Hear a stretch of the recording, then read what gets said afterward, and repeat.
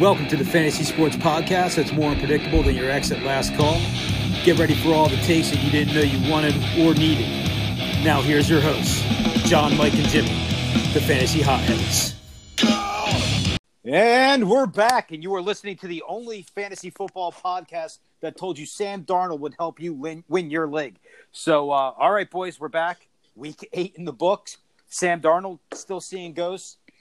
Jets dangling all kinds of players out there, only to be pulled back at the last minute. Same with the Bengals. More quarterback mix-ups. Got some guys coming back from injury. I lost a heartbreaker in our league of record this week, going into the Sunday night game with a 45-point lead, watching it all nice and comfy. Next thing you know, Aaron Jones decides to whip it out, flop it on my face, and say, "How you like me now?" So that's where we're at, boys. Yeah, it did. This is we're going to mark it down. Week 8 marks the collapse of the Reaper. It's on. It's full on fucking collapse mode. Get ready for the 2020 season, the 20th anniversary. My team is abandoning me. So you're now the Jets of fantasy football. I will never be the Jets. So everybody on your team is available until I actually try and get them. Dude, I mean, do you want anybody on my team? No. Is there any doubt in your mind that even the really good players that are on my team will do nothing because they were on my team? I mean, it's just what it is. But as soon as I put them on my team, they'll be good. That's the whole point. Yeah, but the thing is, you have nothing good on your team except for one player, which you won't trade. Exactly. Yeah. I mean, I wish I could play people that score 70 points every week, but it doesn't happen like that for me. I'm very fortunate. Yeah. I also play teams that don't score over 100 points very often, so that helps too. I think you just said what I said in a different way. Yeah. Yep. That's the same thing. So you're also listening to the podcast where apparently the hosts don't listen to each other. Correct. That makes for great listening, people. 50% of the time it works every time. Yeah, every time. In case you can't tell, I'm fucking fired up today. I woke up this morning. It was like a mini draft day for me. I'm like, oh, new players on new teams. This is going to be great. It started earlier in the week. I'm like, I have Kenyon Drake. He's going to go to Detroit, or he's going to go to Houston, or he's going to go to Kansas City. And then he goes to fucking Arizona where they already have 74 fucking running backs. And he's useless again because his fucking schedule's garbage. And then I'm like, all right, well, I stashed AJ Green. He's going to go somewhere good. Evan Ingram's going to go play with the GOAT. OJ Howard's going to go play with Russ. All kinds of shit's going to happen. Nothing. This trade deadline was a bigger flop than LeBron in the finals last year. Fucking terrible. But anyway. Aqib Talib, though, got traded. Guy on fucking IR got traded. So Miami could pick up more draft picks. Yeah, we'll get into that. I don't want to. I'm like jumping segments here. Like I literally just fucking. That was it, guys. I just made the Olympic pole vaulting team for how fucking far I just vaulted over every segment into our trade talks. Oh shit! So yeah, boys, week 8 fantasy, tons of points out there. I know my team with no running backs. I scored 155 points. With 0 out of the running back position. 0? Like literally 0? Well, no, I had 11 points between 2 running backs. I mean, that's basically a fucking 0. That's incredible, man. Yeah, I know I had a 50-50 lineup going in FanDuel that scored 160 points and I didn't cash. I scored 175 points and didn't fucking win the tournament. Ugh. Like 175, you figure cash money. I won by 20 points, 30 points. I couldn't believe it. 20 points off the win. But I mean, hey, it is what it is. It was a weird week of scoring. A lot of secondary and tertiary players scoring points. I mean, Jimmy, pre-show you were talking about the tight end out in Houston, Darren Fells. He's catching 2 touchdowns, and Latavius Murray throwing up 30 burger. It was just a very off-script week. Everybody was worried about Drew Brees coming back with the thumb, 30 points. Dude, I started Ryan Tannehill in a league. I literally went out, picked up Ryan Tannehill, started him, 28 points. Yeah. Picked up Derek Carr, 31 points. Yeah, my Patrick Mahomes injury isn't didn't hurt me at quarterback this week. It's my lack of production from the running back position. And I can't even say that. I went 9-1 this week. Literally 9-1, and I'm bitching about the one. Well, yeah, but the one is the one that you care about the most. The one is my fucking golden goose, bro. I mean, it's my white whale. I'm never going to get it. I'm Captain Ahab sailing around the ocean on this big fucking ship with a spear chasing a whale. I'm never going to fucking kill. You're going to win it on the 20th anniversary, John. I have faith in you. Isn't this the 20th anniversary? No, 2020. I think we just keep moving that out every year. Well, I mean, I got a monster week out of folks like Latavius Murray. Yeah. 3 weeks in a row, actually. Once again, hosts clearly listening to each other. I just brought that up. Yeah. Jesus Christ.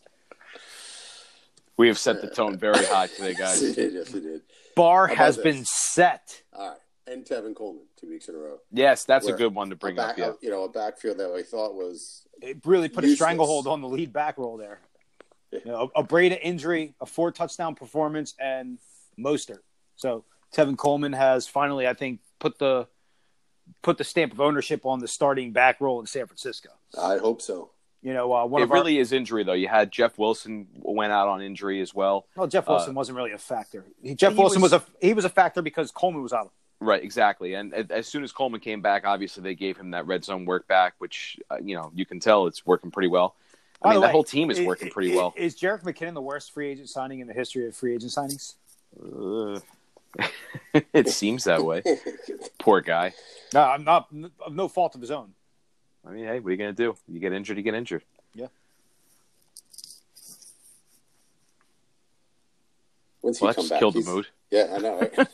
Thanks, John. I'm watching. I have the World Series on. I'm watching baseball. I just watched the fucking umpire call a ball strike 3 that was literally halfway in the other batter's box.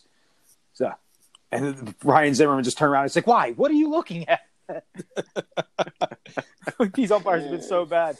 The best part about this World Series was the 2 girls that flashed fucking Garrett Cole in the middle of an inning and then got banned from all major league stadiums for life.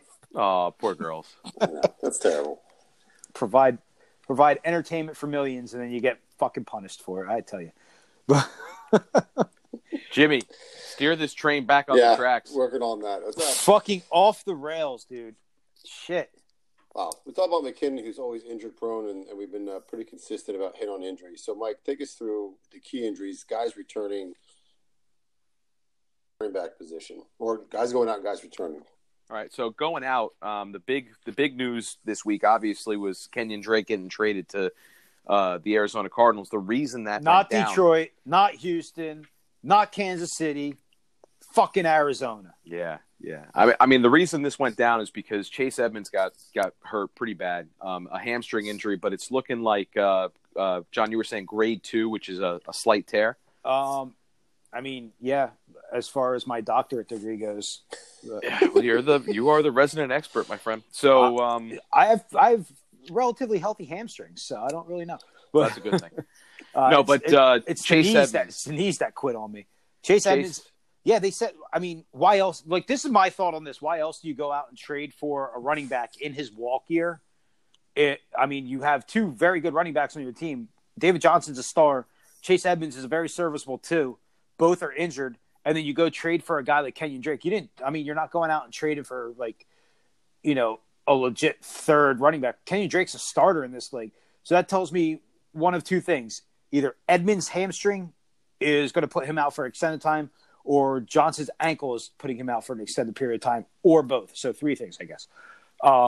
Yeah, I would lean to the latter of that at this point without, being there in the room, hearing what's going on. It definitely seems like Edmonds is going to miss multiple weeks, if not the rest of the season. And it sounds like Johnson's got this high ankle issue that's just not improving. And I mean, Saquon Barkley spoiled us. Yeah, coming back in 2 weeks. Listen, not everybody can have the blood of Wolverine, so I don't know what to tell you. Man, these umps are just calling bad games. Jesus Christ. So anyway. Yeah, that's what's going on with Arizona backs. By the way, speaking of Saquon Barkley, yeah, how about that fucking stiff arm on Sunday? It was pretty gorgeous. It's a shame that got him wrapped up. He gets his arm in between him and choke slams him to the ground. Picks up 7 more yards. That was amazing. Yeah, it wasn't like he just got the first. He got the first and then some. It was pretty awesome. Yeah, that was fuck. Did that win Angry Runs on Good Morning Football? Because if it didn't, then Angry Runs is fixed. Also, a bunch of other injuries. So 4 players have basically the exact same type of injury. James Conner, Royce Freeman, Miles Sanders, and Josh Jacobs all have minor shoulder injuries. Not exactly the same injury, but, they all involve their shoulders, and they're all probably going to play through them. What a lot of people have been saying is, like, Jacobs played through it this week. Get the magic shot right before the game, and you're good. Jacobs played through he did it in, like, the first quarter 2 weeks ago. Right, came back. Yeah. Or was that, like, 3 weeks ago? When they were in London, because then they were off and then. Right. So, yeah, he did it in the first quarter of that game, played the whole game, had a week, still had the issue, played fine, played serviceable this week. I mean, Connor, I think they said he would have been able to come out if that game wasn't already in hand. So, I mean, it's football. Your shoulders, your knees, your hips, your hands, everything's going to hurt. Right. As long as there's nothing broke, torn, or pointing the wrong way, you're going to play. The most important thing to know about that is that all of them are expected to be fine and continue to play, but you monitor the situation regardless. We got good news apparently on Darius Geis. He is back at practice and eligible to return week 11. And let's see this guy. Let's see this guy get through a practice before we say good news for him. One guy we haven't still on anyone's team. Hold on. Yeah, he's on IR and a couple leagues that I'm in. I mean, here's the bottom line with guys like Darius Geis and even Mark Walton, the running back, the new starting running back of the Miami Dolphins. Both of these teams have the same problem. You're in very negative game scripts. You're never going to be in the fucking red zone to have a goal line carry anyway. Like, I get it. They're a starting running back for their team. But what are you really realistically going to get out of these guys? Huge Not very question much. marks at quarterback. Teams. Huge question marks at coaching on both teams. Like, here's the perfect scenario for me for what I think about what you just said. Like negative games. We have a guy in our league, Saquon Barkley owner, dropped Wayne Gallman to pick up Mark Walton. I mean, I feel like owning Saquon Barkley with that ankle issue. Having Wayne Gallman is more value to your team than having Mark Walton.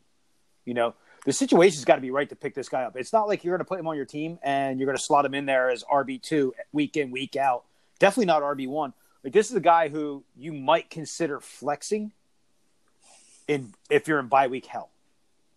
Right? I mean, I don't really it would have to be an amazing matchup. I think, who does Miami have this week? The Jets. So, like, just like you said, if I'm in bye week hell, I might consider putting him in the flex spot. Bye week and injury hell. I mean, you got to really lean. So, like me, I have one running back to play this week, and it's fucking Frank Gore. Well, trade for Mark Walton. It'll probably still pick him up. It'll only cost you your first round pick. It's fine. I'll hey, what do you want from Mark Walton? Give me Amari Cooper and Mike Evans. That should get it done. Oh, sure, cool. Put that right in. Thanks. No problem. Put it in. I accept. Yeah. But another guy that we forgot to talk about, apparently coming back this week from Turf Toe, Devontae Adams. Right. Yeah. So I hope that's the case. That offense is clicking, and now you get the best receiver in the room back. Woo-wee! I think the rumors of Aaron Rodgers' demise have been greatly exaggerated. Thank God. To say the least. Yeah. I am pleasantly surprised. So all you guys 3 weeks ago that cut bait and dumped. I'm one of those people. You're kicking yourself right now. I didn't actually dump him, but I've been trying to get you to dump him, and you wouldn't let me. 120 points over the last 2 weeks. Amazing. Absolutely amazing. So basically, Jacksonville has 2 wide receivers dealing with some stuff. They put Marquise Lee on IR today. And for whatever reason, I didn't write down why. I guess it was a me. I don't know. Because no one gives a shit about Marquise Lee. Yeah, moving on. D.D. Westbrook did aggravate an existing injury, so they pulled him out. Apparently, it was precautionary, but it's possible he could miss time. So, Bottom line is Chark playing next week? Yeah, well, listen, Jacksonville's actually got a great matchup against Nothing Houston. else matters if Baby Chark's on the field, dude.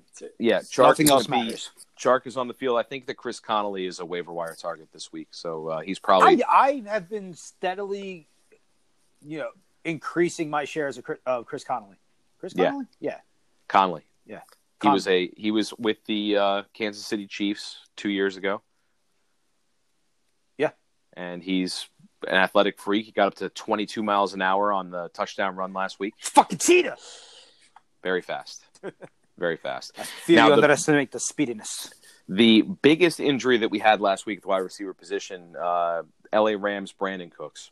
This is scary. Guys, I mean, this is what you don't want to see in the NFL, is when players just take direct shots to the head, regardless of whether it's clean or not. This was a clean hit.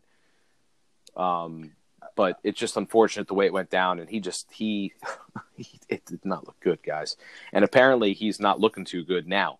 Even a couple days now after the injury, they're sending him to a specialist. Well, I don't know if it's anything to do with how he's recovered from this concussion. It's the sheer volume of concussions he's been diagnosed with over the last year. I mean, right. I think if I read correctly, it's been 4 in the last calendar year, which is, I mean, it's a lot. It's a lot, man. I mean, I think it's second this month, though. Right? Yeah, second in 3 weeks. Right, second in 3 weeks. That's not good. I mean, you look at what's going on with Sterling Shepard with the New York Giants. He's missed multiple weeks because of the same kind of issue. And I have a feeling we're going to be looking at the exact same. Now, they're on bye this week, which, I mean, that's great. But honestly, I just don't see him coming back right away. Dude, it's scary. I mean, the concussion thing is scary, not just because, like, just the things that go along with it.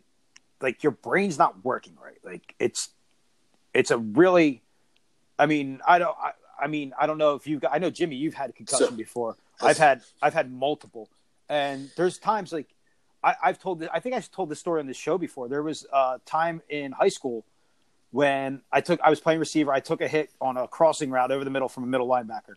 I played the rest of that game, went out, partied that night, watched football that Sunday, went to school Monday and Tuesday. Literally the first thing I remember after that play is sitting in woodworking class on Tuesday afternoon and wondering how the fuck I got there. Yeah, it's like the first lucid memory I had. And I had scary. Practice on Monday, went to school. Like I said, dude, went about my life. Had no recollection of anything that had happened over the prior 3.5 days.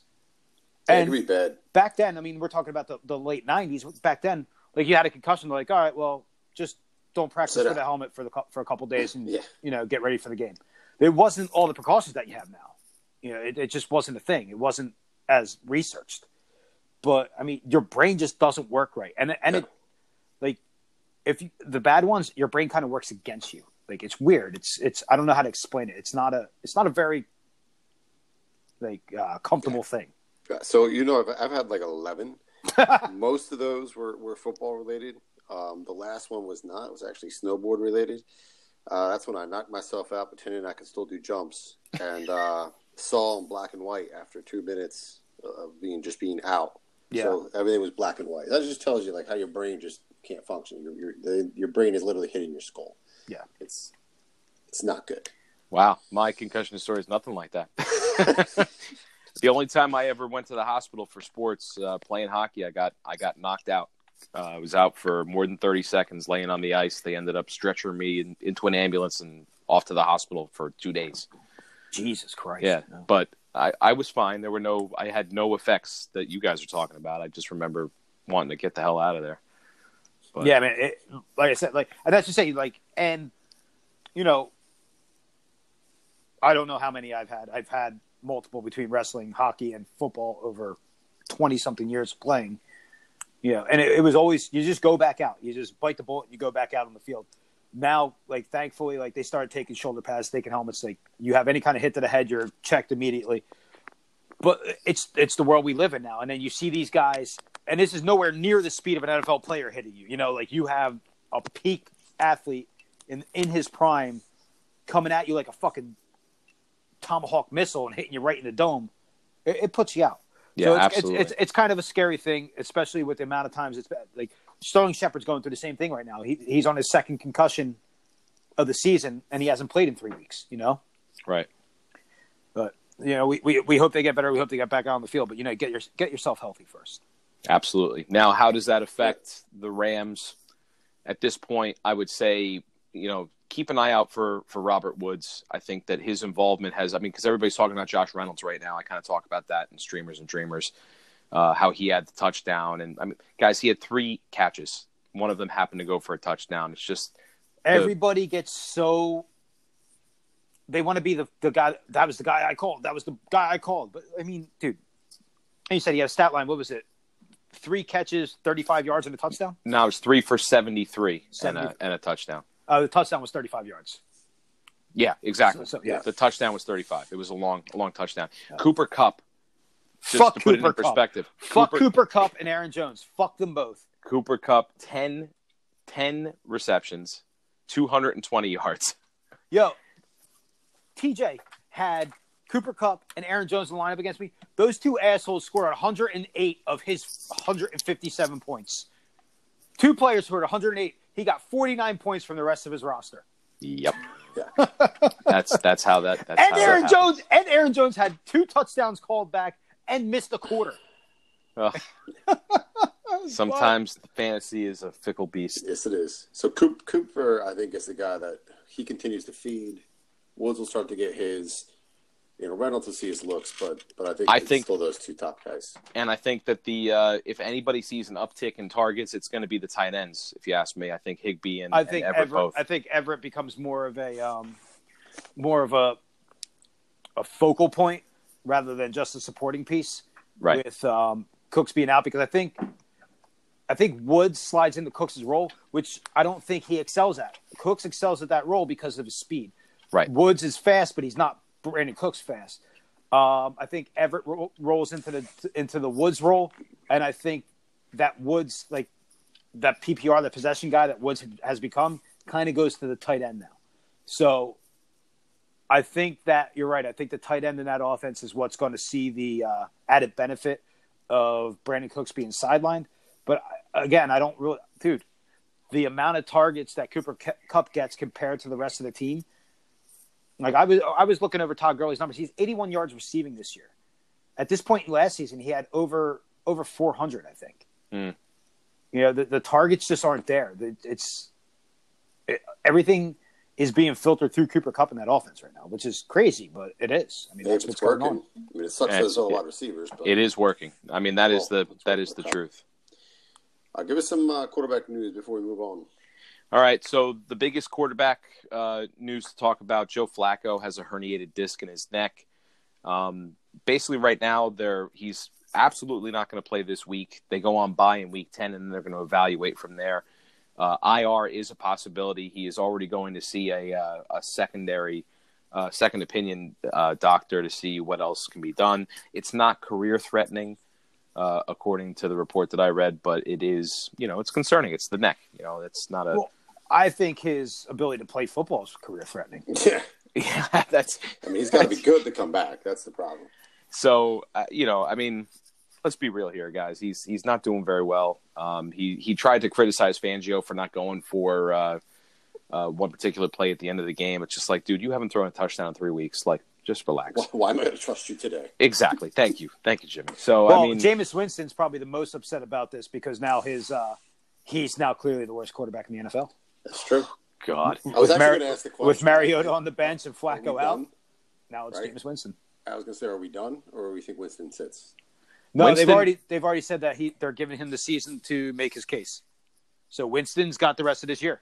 He's got to prove that he can do it. Which is, dude, this is crazy. He's got the number 3, right? No, yeah, the number 3 and number 5 ranked receivers in the league right now, and he's only QB 14. It's the interception. How many interceptions does he have on the season right now? The article that I was reading, it's like, yeah, he's got the 3 and the 5 ranked receivers in the football, but his third favorite receiver is the other team. The other team. Which is so perfect. It's like, yep, that's accurate. So accurate. I mean, it's the truth. He throws the ball up there, I swear to God, with reckless abandon and just says, okay, dude, you guys go get it. I just don't think he sees the defense. The end of the Tennessee game this week, I mean, I think I was telling you guys, if that doesn't make a case for O.J. Howard needing to be involved in that offense, I don't know what was. They were taking away Howard and Evans. They were like, all right, beat us with Brashad Perryman. And he's forcing the ball to Brashad Perryman. Like, I don't get it. I just don't get it. You got me, dude. But I can tell you right now, there's no way that Bruce Arians has future plans that involve Jameis Winston. There's just no way. So, in case you guys were wondering, Bud Light double fisters on TV right now. Jesus. I wasn't. Yes. No, I wasn't. Yes. So I want to wish somebody very special a happy birthday today. Andy Dalton, happy birthday. And your present is you don't have to play for the Bengals anymore. That is your present. Sit on the bench. I bet he's wishing they gave that to him 5 years ago. It is Ryan Finley time.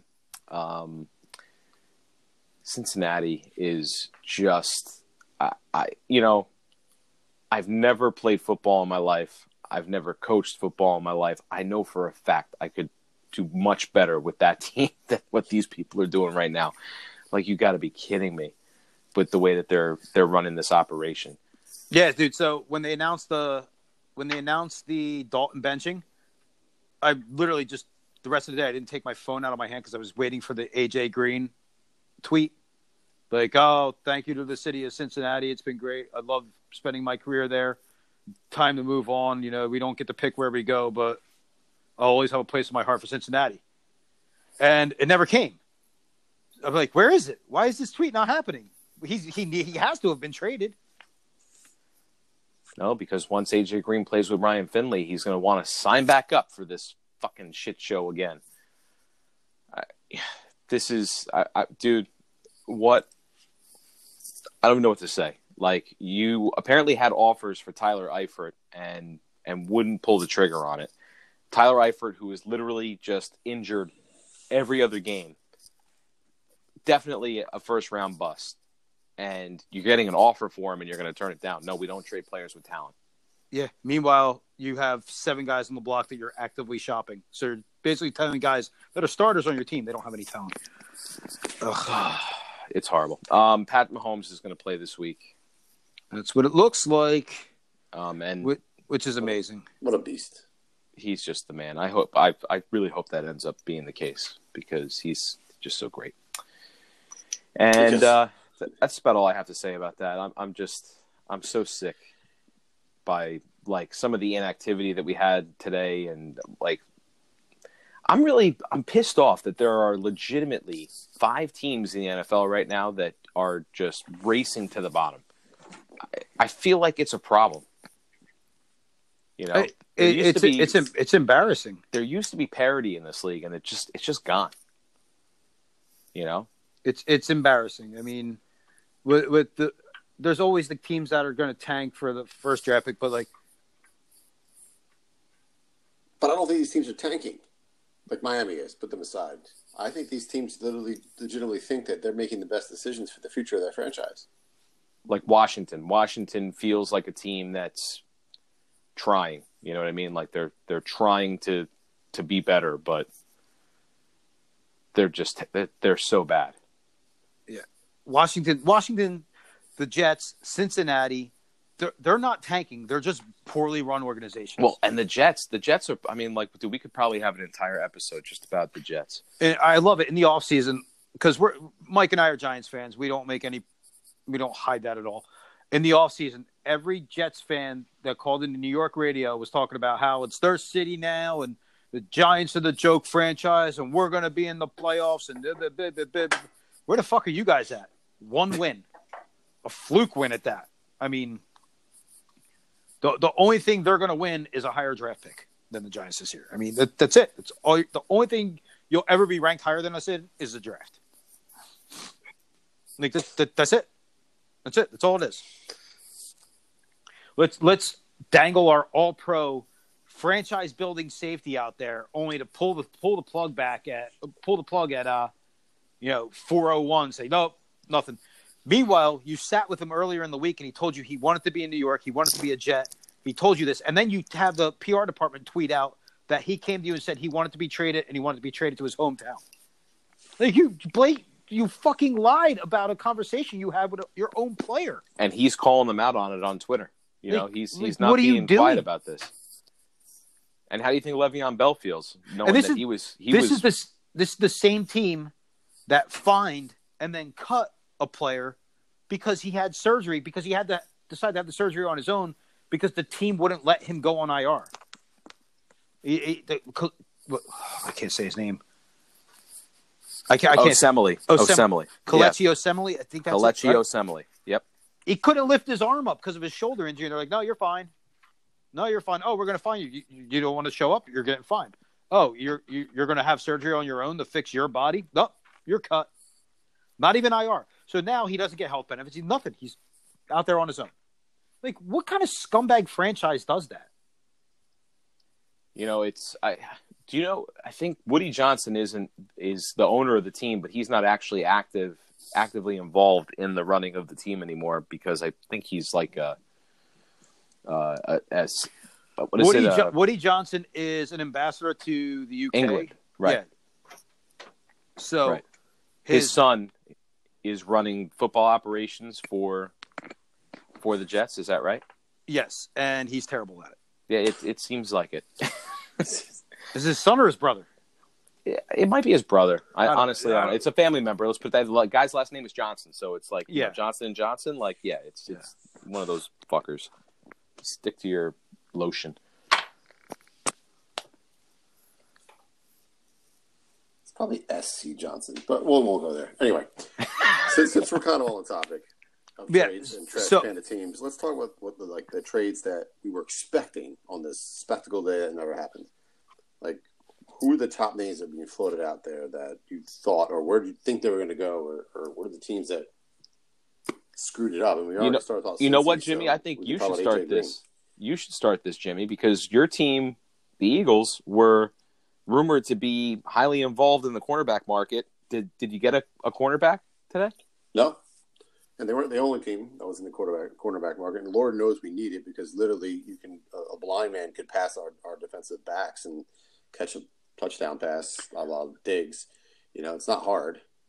And you don't have to be fast. So I don't know what the deal was with the Eagles not coming up with what they really need because they don't have at least the Eagles can be competitive. So they need to be making moves. Yeah, they can be competitive in regular season games, but without that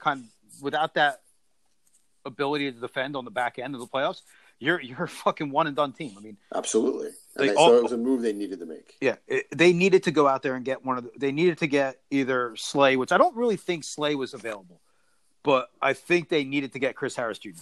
Like, there's no reason that the Broncos would hold on to him other than they just couldn't get what they wanted for him. Yeah, I mean, I'm not saying that they were looking for Jalen Ramsey type return, but like, how close to that were they looking to get? You think? There's not even the same ballpark, but I mean, I don't know. I think John Elway is a pretty bad GM, so he might have been asking for that kind of return. But I mean, dude. But you got to be willing to make the move. Again, didn't you say earlier today, John, that the Eagles were willing to give up a first round for Ramsey? So I think they were willing to give up multiple first rounds or multiple early round picks. First and 2 seconds or something like that. But yeah, I don't know. If you really think you're going to be competitive this year and want to win, then you need to make that move. Otherwise, you're right. If you end up winning the division over Dallas, that's really all it is. All right, so let's say this. I think Green Bay is probably going to end up with home field in the NFC. It's looking that way. But let's say something happens and Green Bay gets in as like a 3 seed and the Eagles get in as a 4 seed, and they play in round 1 in Lambeau, right? Oh, no. They would 3, 6, 4, 5. So let's say Eagles get in as a 6. They play in Lambeau week 1, right? And do you think Aaron Rodgers throws for anything less than 500 yards and 7 touchdowns against that secondary? If he has to, like you see what he's doing. You see what he's doing with practice squad receivers. And he's leaning on Aaron Jones, as you saw. Yeah. But, I mean, a game like that, Devontae Adams could have 3 touchdowns easily. Right? Now, also, there were a lot of rumors that maybe Robbie Anderson would be headed over to the Eagles. They might have been in the market for a wide receiver. Yeah, I don't know how Robbie Anderson didn't get moved. I don't know how AJ Green didn't get moved. I don't know how Harris didn't get moved. I kind of understand why. Especially Anderson. I mean, Anderson to me doesn't seem like he would have required a return.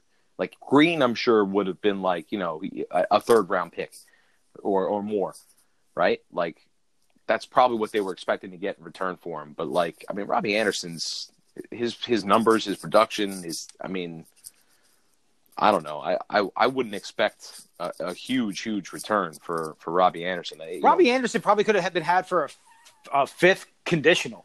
Right. The Eagles would have loved a guy like Robbie Anderson to go on the other side of Alshon Jeffrey to stretch the field and could actually catch the ball. Right.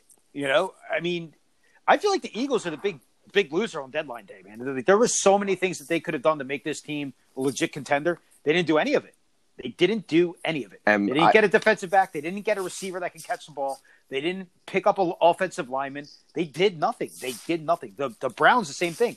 You got Baker Mayfield basically playing without a blindside tackle right now, and you did nothing to address it. You went after the biggest name on the market and had no contingency plan, knowing that you're dealing with a franchise that's worse run than you are. Yeah. It's just, oh, man, we couldn't write this script, All right, so the other one you mentioned there was A.J. Green. Where did you think he was going to go? I don't know where I thought he would go, but I had a wish list of teams I would like to see A.J. Green go to, starting with New Orleans, then Green Bay, and last but not least, because I kind of want to see A.J. Green get a ring, and I really like A.J. Green. I always have. If he didn't go to those two teams, I would like to see him end up in New England with the GOAT. Yeah, the GOAT. New England's already picked up a couple wide receivers. Yeah, but I mean, the Sanu deal kind of made that a non-factor. But him across from either Devontae Adams or Michael Thomas would be pretty sweet. Oh my God, pretty sweet. You give two of the best quarterbacks around just another weapon to help them run. That would be an amazing NFC Championship game right there. Breeze versus Rodgers. Woo-wee! I mean, definitely. I see what you're saying about New Orleans. I think with the way that Michael Thomas lines up, he's usually working the inside. So to have A.J. Green stretching it out and opening it up, I think that would be pretty awesome. And imagine what that does for Kamara. I mean, that whole team could just the play action. Oh man, the play action in that all day long. And Drew Brees is willing to spread the ball around, so they'll all get theirs. Yeah, I see what you're saying, but it's. I think it was just expensive. It would be a lot to get him. I don't think. I mean, you got for AJ Green, you got a wide receiver that hasn't played this year. He's got a lower leg injury, and he's at the end of his career. A fourth round pick for AJ Green, and that's the player that gets you over the hump for a Super Bowl.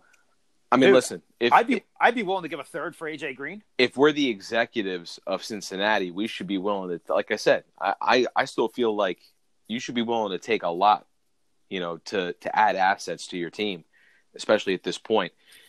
Guys like AJ Green are not going to save your team. You need to build the trenches, man. Your friggin' offensive line is a joke. You can't run the ball.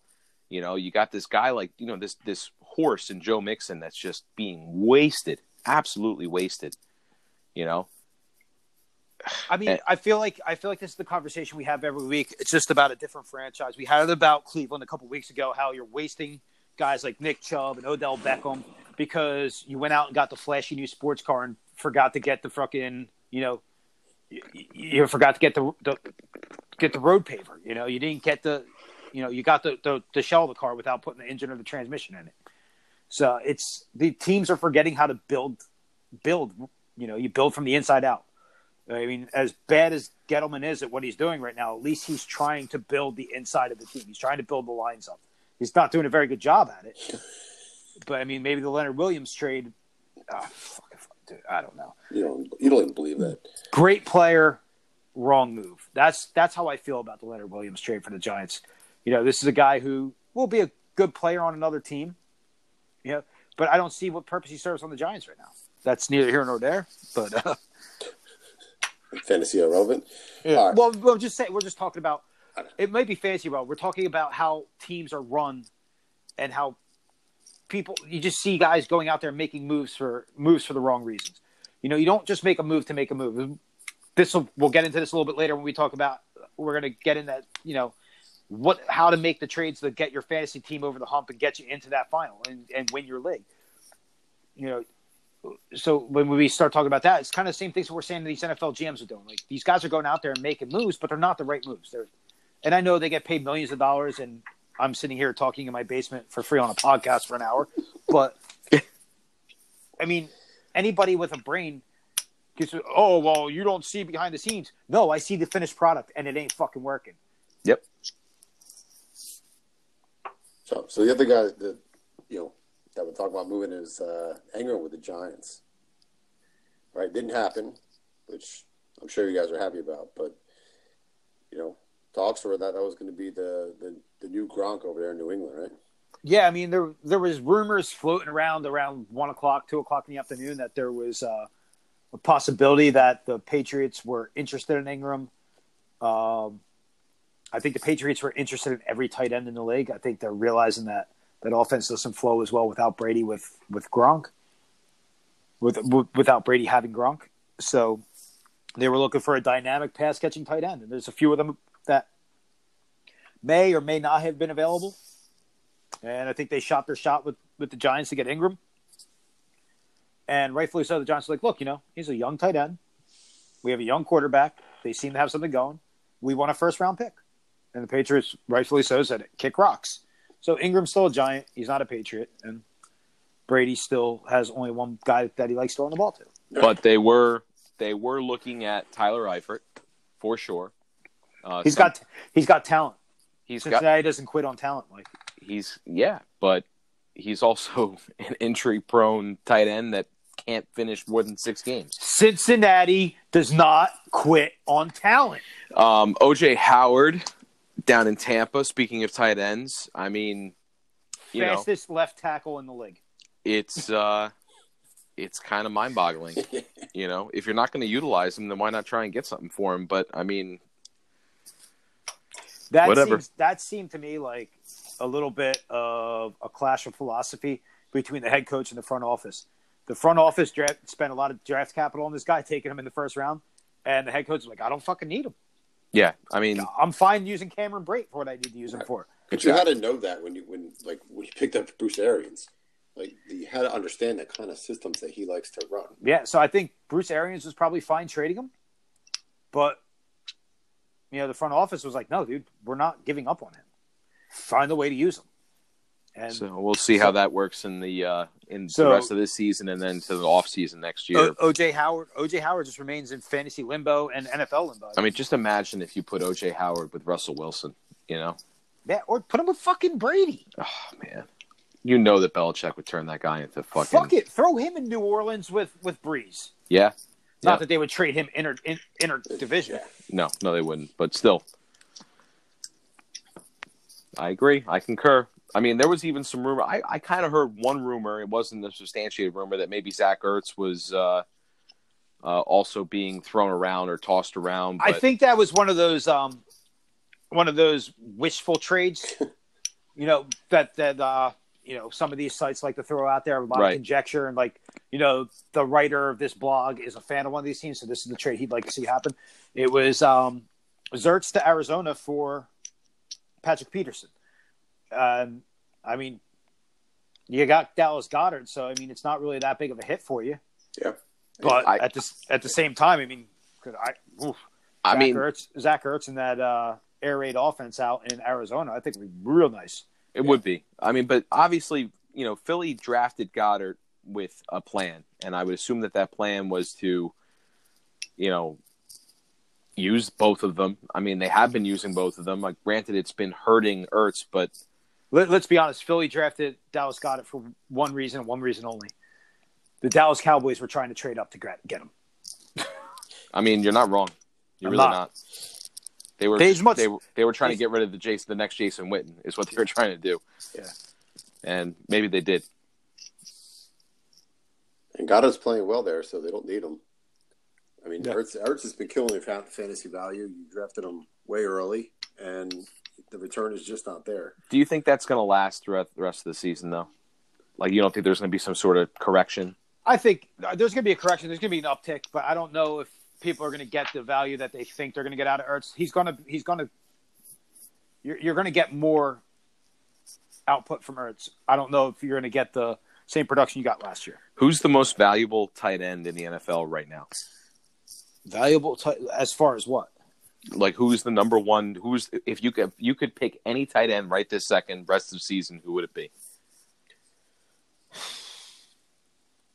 It's going to sound like a homer pick, but I think I want Ingram the rest of the season. Favorable schedule, quarterback chemistry seems to be. It's just his injuries have been kind of a problem.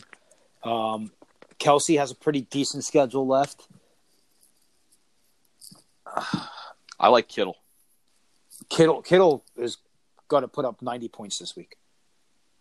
I like Kittle a lot. I think that 100% of tight ends that have played Arizona have outscored their projections this year. Right. And he plays them twice in the next 3 weeks. Yeah. But that's not the only reason I like Kittle. I mean, Kittle has been a productive member of that team for the last few weeks. So I don't see that diminishing. And I think a guy like Emmanuel Sanders actually helps him, by taking some of the pressure off. So I think Kittle would be my number one rest of the season right now. But I also look for guys like Kelsey to, kind of get over whatever's been ailing them. He's going to get Mahomes back healthy. And, he's ridiculous. So I could definitely see Kelsey balling out as well. But yeah, bit of the drops, but he'll get over that hump. Who's the guy? I'm just drawing a complete blank right now. The tight end from Baltimore, Mark Andrews. Yes. Speaking of a case of the drops, that guy's drops are scary though. Have you ever see him drop a ball? He drops it by throwing it straight up into the air. Like, dude, what are you doing? It's like he's setting it for a spike in volleyball. It's like, here you go. What? Like, I've literally made that sound watching him trying to catch a ball. Like, dude, no, stop. But if he can get over that, and I'm looking at his schedule, and he ends your playoff rounds in fantasy with Bills, Jets, Browns. It's not a great schedule for a tight end. Bills and Jets are very strong against the tight end position. The Browns aren't very good against anything. But Browns. It's just you know what I mean. I would say I feel bad for them, but I don't. They flopped it out like they'd been there and won 3 straight Super Bowls and were going back for a 4th, and they're the best franchise in football, and they haven't done it, dude. They were talking shit after a 7-win season. I mean, like, what were you thinking? He's a rookie. Mayfield was just, I don't know, feeling himself. He's not a rookie. I guess. He's not a rookie. He was last year. Yeah. All his talking came this year. Yeah, that's a good point. Well, I still think that where they really screwed up. I still want to know if the Giants and Eli Manning ruined Odell Beckham's career. No way. Because I mean, according to him, they did. Whatever. Yeah. No, I really think that where Cleveland screwed up was with Kitchens. I don't think that they should not have gone with a first time head coach just because Baker Mayfield sort of liked him. Like, they needed somebody who could manage those personalities in that locker room. And they wanted a guy that the front office keep their thumb on. Right. And wouldn't go outside of script and would just do what he was told. And Freddie Kitchens, that guy. I mean, the script sucks. Yeah, well, the players seem to like Freddie Kitchens because he doesn't discipline. Because he's their buddy, and he's out there before the game with his receivers gloves on, throwing passes. Like, I don't need that out of my coach. I need Bill Belichick. That's what I want. I want the next Bill Belichick. Right. I'm going to be mean. I'm going to be nasty. You're going to work your ass off, and you might even hate it here, but I'll get you a ring. But the funny thing is, if you start to you hear all these interviews come about former players of Bill Belichick, he's a player's guy. Was it Chris Long was talking about how when he went to New England, one of the things he looks at is where they make you sit on the team plane. He's talking about how Bill Belichick would have veterans come and sit up in the first class seats and make coaches would go sit back in the back of the plane. You know, like that's a big thing to get respect from the older guys on your team, like your veterans, you guys that, you know, they've put the travel in on the back of the plane. You know, give them the first class seats. Have your position coaches and you go sit back and coach or economy, whatever the fuck it's called now. But like little things like that make veterans put the extra mile out for you. And that's why guys like Bill Belichick win the way they do. They don't go out there and they're not, you know, pounding shots with the players at the bar. They're putting the work in there, but then they're establishing, you know, like, look, I do care about you guys, but I care about winning too. So I'm going to take care of you. I'm going to do the little things to keep you guys happy and keep you comfortable, but I need you guys to do the little things on the field. I need you to do your job. I need you to show up, do your job, and not bitch. You know? I mean, he's got fucking linebackers playing fullback because of the injuries they have. There's been times like back in the beginning of the dynasty, he had, Troy Brown playing corner and safety. You know, this is a guy and Super Bowl MVP receiver playing defensive back for him because he needs to put him out there. Right. Like, he gets the most out of his players, and everybody thinks he's this hard ass guy, but like they don't see him behind the scenes where he's with the players. And like, have you ever heard, other than Michael Bennett, who's just a generally unhappy guy to begin with, it sounds like, have you ever heard anybody bashing Belichick that's played for him? Very few. You know, I mean, even Antonio Brown, and he says bad shit about everybody, hasn't said anything bad about Bill Belichick. So. All right, fellas, let's move off of this. Again, sticking with the trades, and you kind of alluded to some of this, John. Let's give some fantasy advice now. Let's get into a lot of teams just failed. A lot of NFL teams just got it like a complete D- F in trade value. How do we translate this into how I conduct my fantasy trades? You know, how do I get to a winning season, not just winning next week, but winning out for the rest of the year? What advice do you got to our listeners?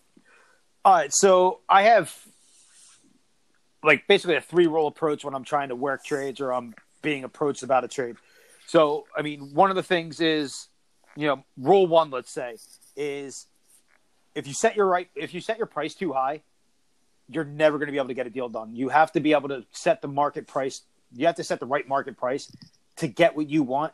Because remember, the people that you're trading with are trying to win too, or they're trying to put themselves in a position to be competitive the following season. So you can't offer trash and expect to get gold. You don't want to, you know, saying we have a guy in one of our leagues who's famous, and it's a joke what he says, but he's famous for when you approach about trade, like, yeah, check out my bench and we can make out a deal.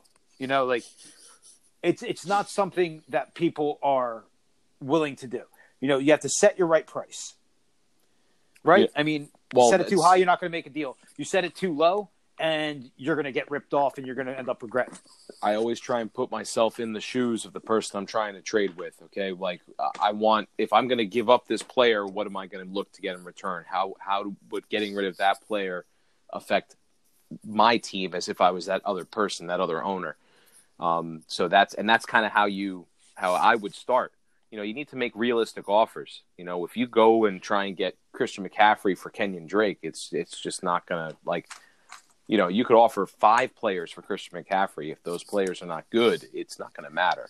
Yeah, right. And you got to remember it's a negotiation, right? So you might not be coming in with your top dollar, but you got to be close.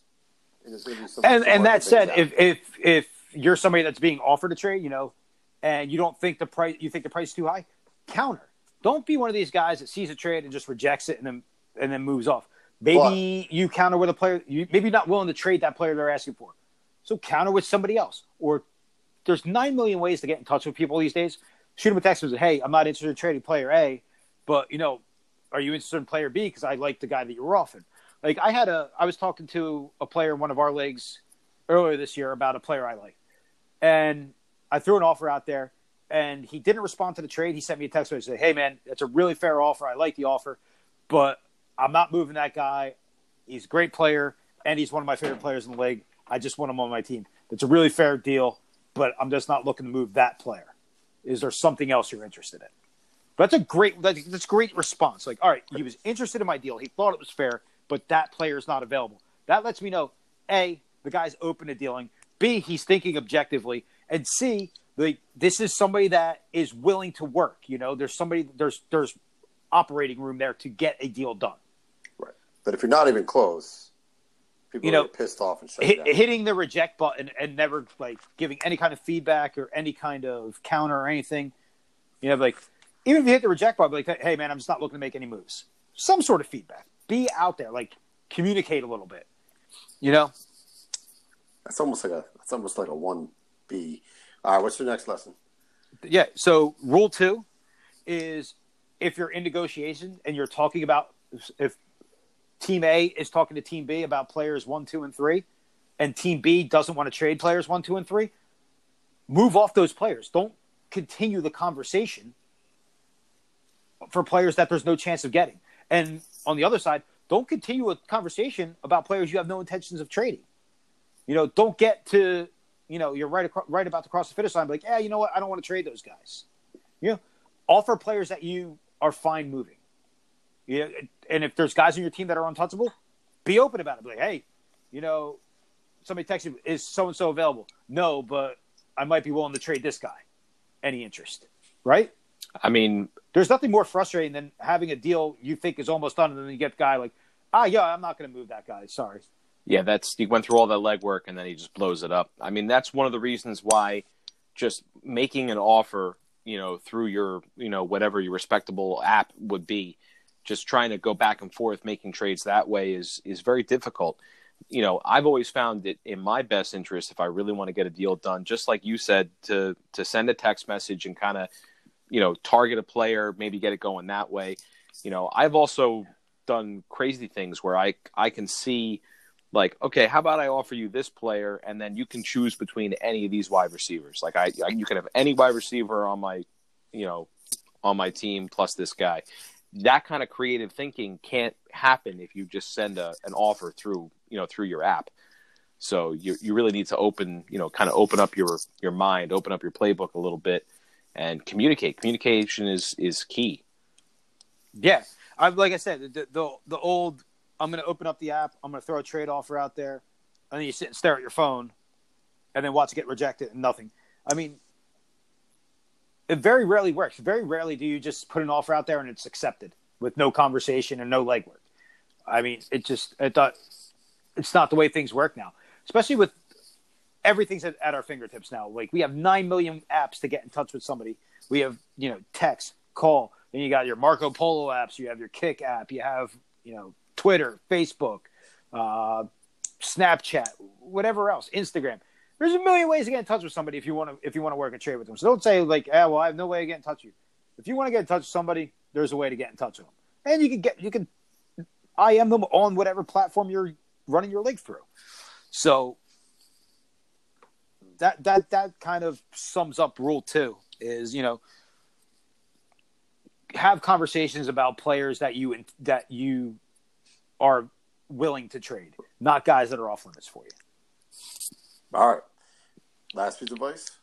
All right. So everybody's looking for the big deal. Everybody's looking for the big splash. Sometimes the big splash trade isn't the right trade. You know, you could go out there and let's say you have a decently deep team. You know, you're set at your starting wide receivers and running backs, and you have 2 or 3 options at flex. Now you take 3 guys and trade them to somebody for 1 guy. Now all of a sudden, you have no bench. You have a good starting lineup, but you have no bench. 1 injury derails your entire season. Whereas now, when you had those 2-3 guys at flex, if you had an injury somewhere, you could plug that guy in and you still have flexible options. Well, now as you traded all those options, you only have the 1 guy. If that guy gets hurt, now you're scrambling on the waiver wire trying to pick up people that nobody wants. So the big move isn't always the right move. So you may want to go out and get a guy like, I don't know, throw a name out there. You may want to go get a Alvin Kamara or Saquon Barkley. But going after a guy like maybe, I don't know, Josh Jacobs or Devin Singletary, who has a very favorable schedule, might be the better move because you don't have to give as many pieces off your roster to get those players. You know, you might want to get a Chris Carson, but be okay to settle for a Derrick Henry or a Phillip Lindsay. Okay. Mike, can you add on to that? Yeah, you know, I know exactly what you're trying to say. You know, I mean, sometimes you want to make that big move. You want it like, you know what, my team is just one really big. I mean, especially when you're talking about running backs, John and I had a very long conversation today about just how thin the running back position is and how we looked at all the teams in the league to try and find, usually when you're making a trade, you try and find the team that has the excess so that you can trade him his need. Because if you need running backs, likely he needs wide receivers, more than likely. This year, it's just not the case. It just seems like every team is just so thin at the position. And, sometimes you have to settle for a little less. I ended up trading David Montgomery for James White. I mean, there was more to it than that. But, one of the reasons I did it was because I wanted more consistency from that spot. James White is basically 10 points every week. You can send it to the bank. He won't be more than that, but he won't be less than that either. Whereas Montgomery is either going to give me 2 or 40. So, yeah. Well, let's be honest. Montgomery is giving you more 2s than 40s. He's a guy that we were all really high on at the beginning of the season. Hasn't really panned out. I just think that offense is stuck in the mud right now. It's just spinning wheels. Maybe it's because their quarterback is trash. I don't think so, man. I don't think Trubisky's trash. I mean, maybe. I don't know. I don't know, man. When I watch him play, I just to think they could have had Mahomes or Watson and they traded up to get Trubisky is just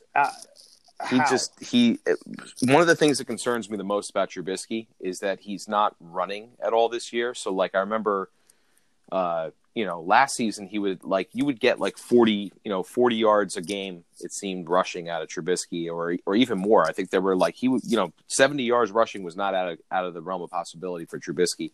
It gave him an attractive floor. And if he could throw in a touchdown in there, it would help. It would help elevate his play. This year it just seems like he's Remember week 1 when they played Green Bay and they held Trubisky basically useless other than a couple plays. Allen Robinson, like, man, Green Bay's got some really good corners. They held Trubisky in check.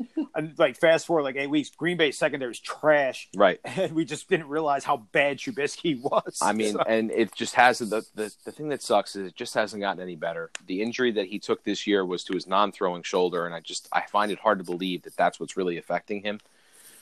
So I don't know, man. I feel like he took a step back this year. And maybe it could get better. Hopefully it will for his sake. But, I mean, if it doesn't, then unfortunately for Bears fans, I mean, you're looking at another quarterback search if this doesn't turn around sooner than rather. But so than later. Do you pull the plug? I mean, he's had one bad year so far.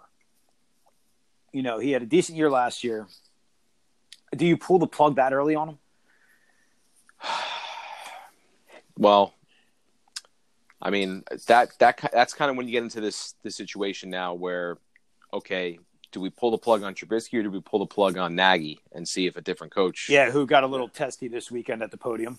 It's I'll tell you what, man, it's just not a good place to be. Hopefully they can figure something out. Obviously, you saw a team like the Chargers already fired their offensive coordinator this week.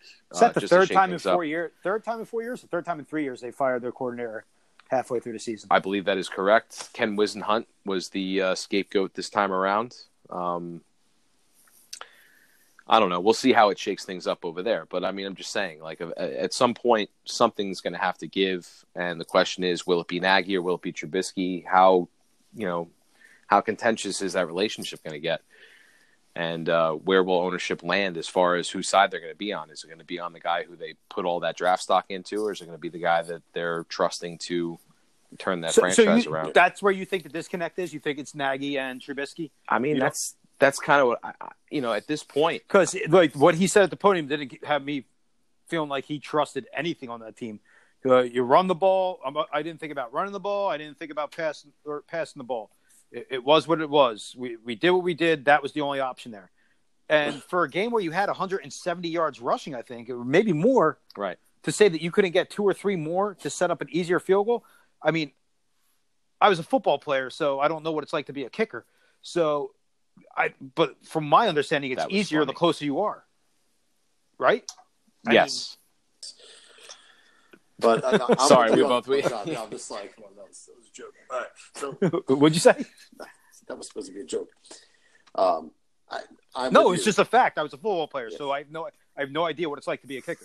That's the truth. I got it. But I'm with you. I feel like Nagy doesn't trust anything, and Trubisky has talent. So I do think that somewhere along the line, Are you really going to just cut ties with Trubisky without really putting him in a position to be, So successful?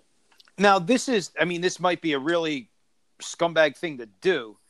If you're Nagy and you don't think Trubisky's the guy, why not open up the playbook and just put him out there to fail and be like, look, this is it. This is him running the playbook. He can't do it. I mean, that's the Jay Gruden style of coaching right there, isn't it? That's what he did. But Jay Gruden did it in a real dickhead way because he sure did. Because he didn't give this kid one. He didn't give this. First off, he put out there that he never wanted the guy. Second off, he went out there and put the fucking guy out in the game with not one first team rep ever, and said, "Hey, see, he can't do it, bitch. Please let me see you go do that."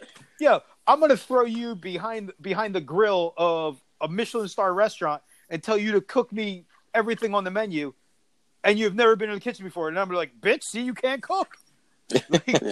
No, that's not how this shit works. You need training. You don't just walk in and be like, hey, I'm a motherfucking NFL quarterback. No, that's not the way it works, dude. It takes time, takes prep. This guy's literally been sitting on the sideline, like, talking about what bar they're going to go to because he's not getting anywhere near the field. He's Moxley from Varsity Blues. No way I'm getting in the game. Next thing you know, star quarterback's on the ground, legs bent the wrong way, and you're like, oh shit, I gotta go. How do we get on this tangent with the Chicago Bears? Chicago Bears.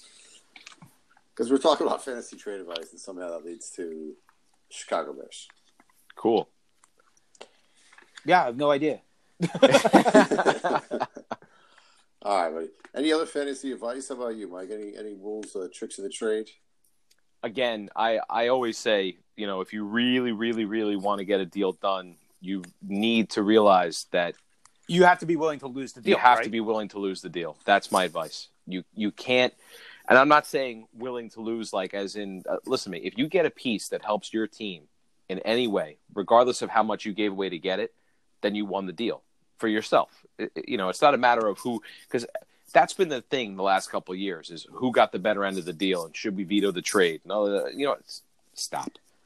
Vetoes should go the way of kickers in fantasy football leagues. They shouldn't exist unless it's a clear cut collusion. Right. Vetoes should not. I mean, if a last place team is trading Pat Mahomes for Sam Darnold, yes, that should not be a trade that goes through. I agree. Unfortunately, 100%. A bunch of years back, we vetoed a trade that ended up being one of the stupidest things we ever done because the guy that we thought was getting over actually ended up getting a third of the points that the guy that we thought was getting ripped off. It's vetoes shouldn't happen. Right. There's going to be trades that you don't like. There's going to be trades that, they look a little shitty on the surface, but at this point, everybody pays the same amount of money. Treat your team the way you want to. It's got to be respectful to the league, but I mean, actually, you just started to hit on what I was going to say, John, which is don't worry about what everyone else thinks. Yeah. If you think that's the piece you need, someone on that team in that league is going to hate it, no matter what. Oh, yeah. Everybody's going to have something Probably to say the guy about you're playing that week, especially if you beat him. And also, yeah, exactly. Like you said, Jimmy. And don't be afraid to make a deal that you think everybody's going to kill you for making. Really, if you have a player that's on your team that's valuable, but you're not in love with him or he's not performing, but he's still got value, get rid of him. I mean, who David cares? Montgomery. Like you said, Todd Gurley. Yeah. I should never fucking drafted that clown. God damn it. Just like on draft day, you're going to draft somebody too early, quote unquote, too early that someone's going to hate. But listen, and then that person's going to be calling you by week 5. Hey, this guy available? Exactly. Like I said, if you can get what you need in a trade, be willing to pay up for it. You know what I mean? And try and be creative. Like I said, try and open up your mind and communicate with the other person. Talk about how it will make their team better. Talk about how it will make your team better, and you'll eventually come to an agreement. Sometimes you got to work at it, man. It's not as easy as just completely bombing the person's inbox, with offers that make no sense. Although that is the way to get some people to do deals, but some people.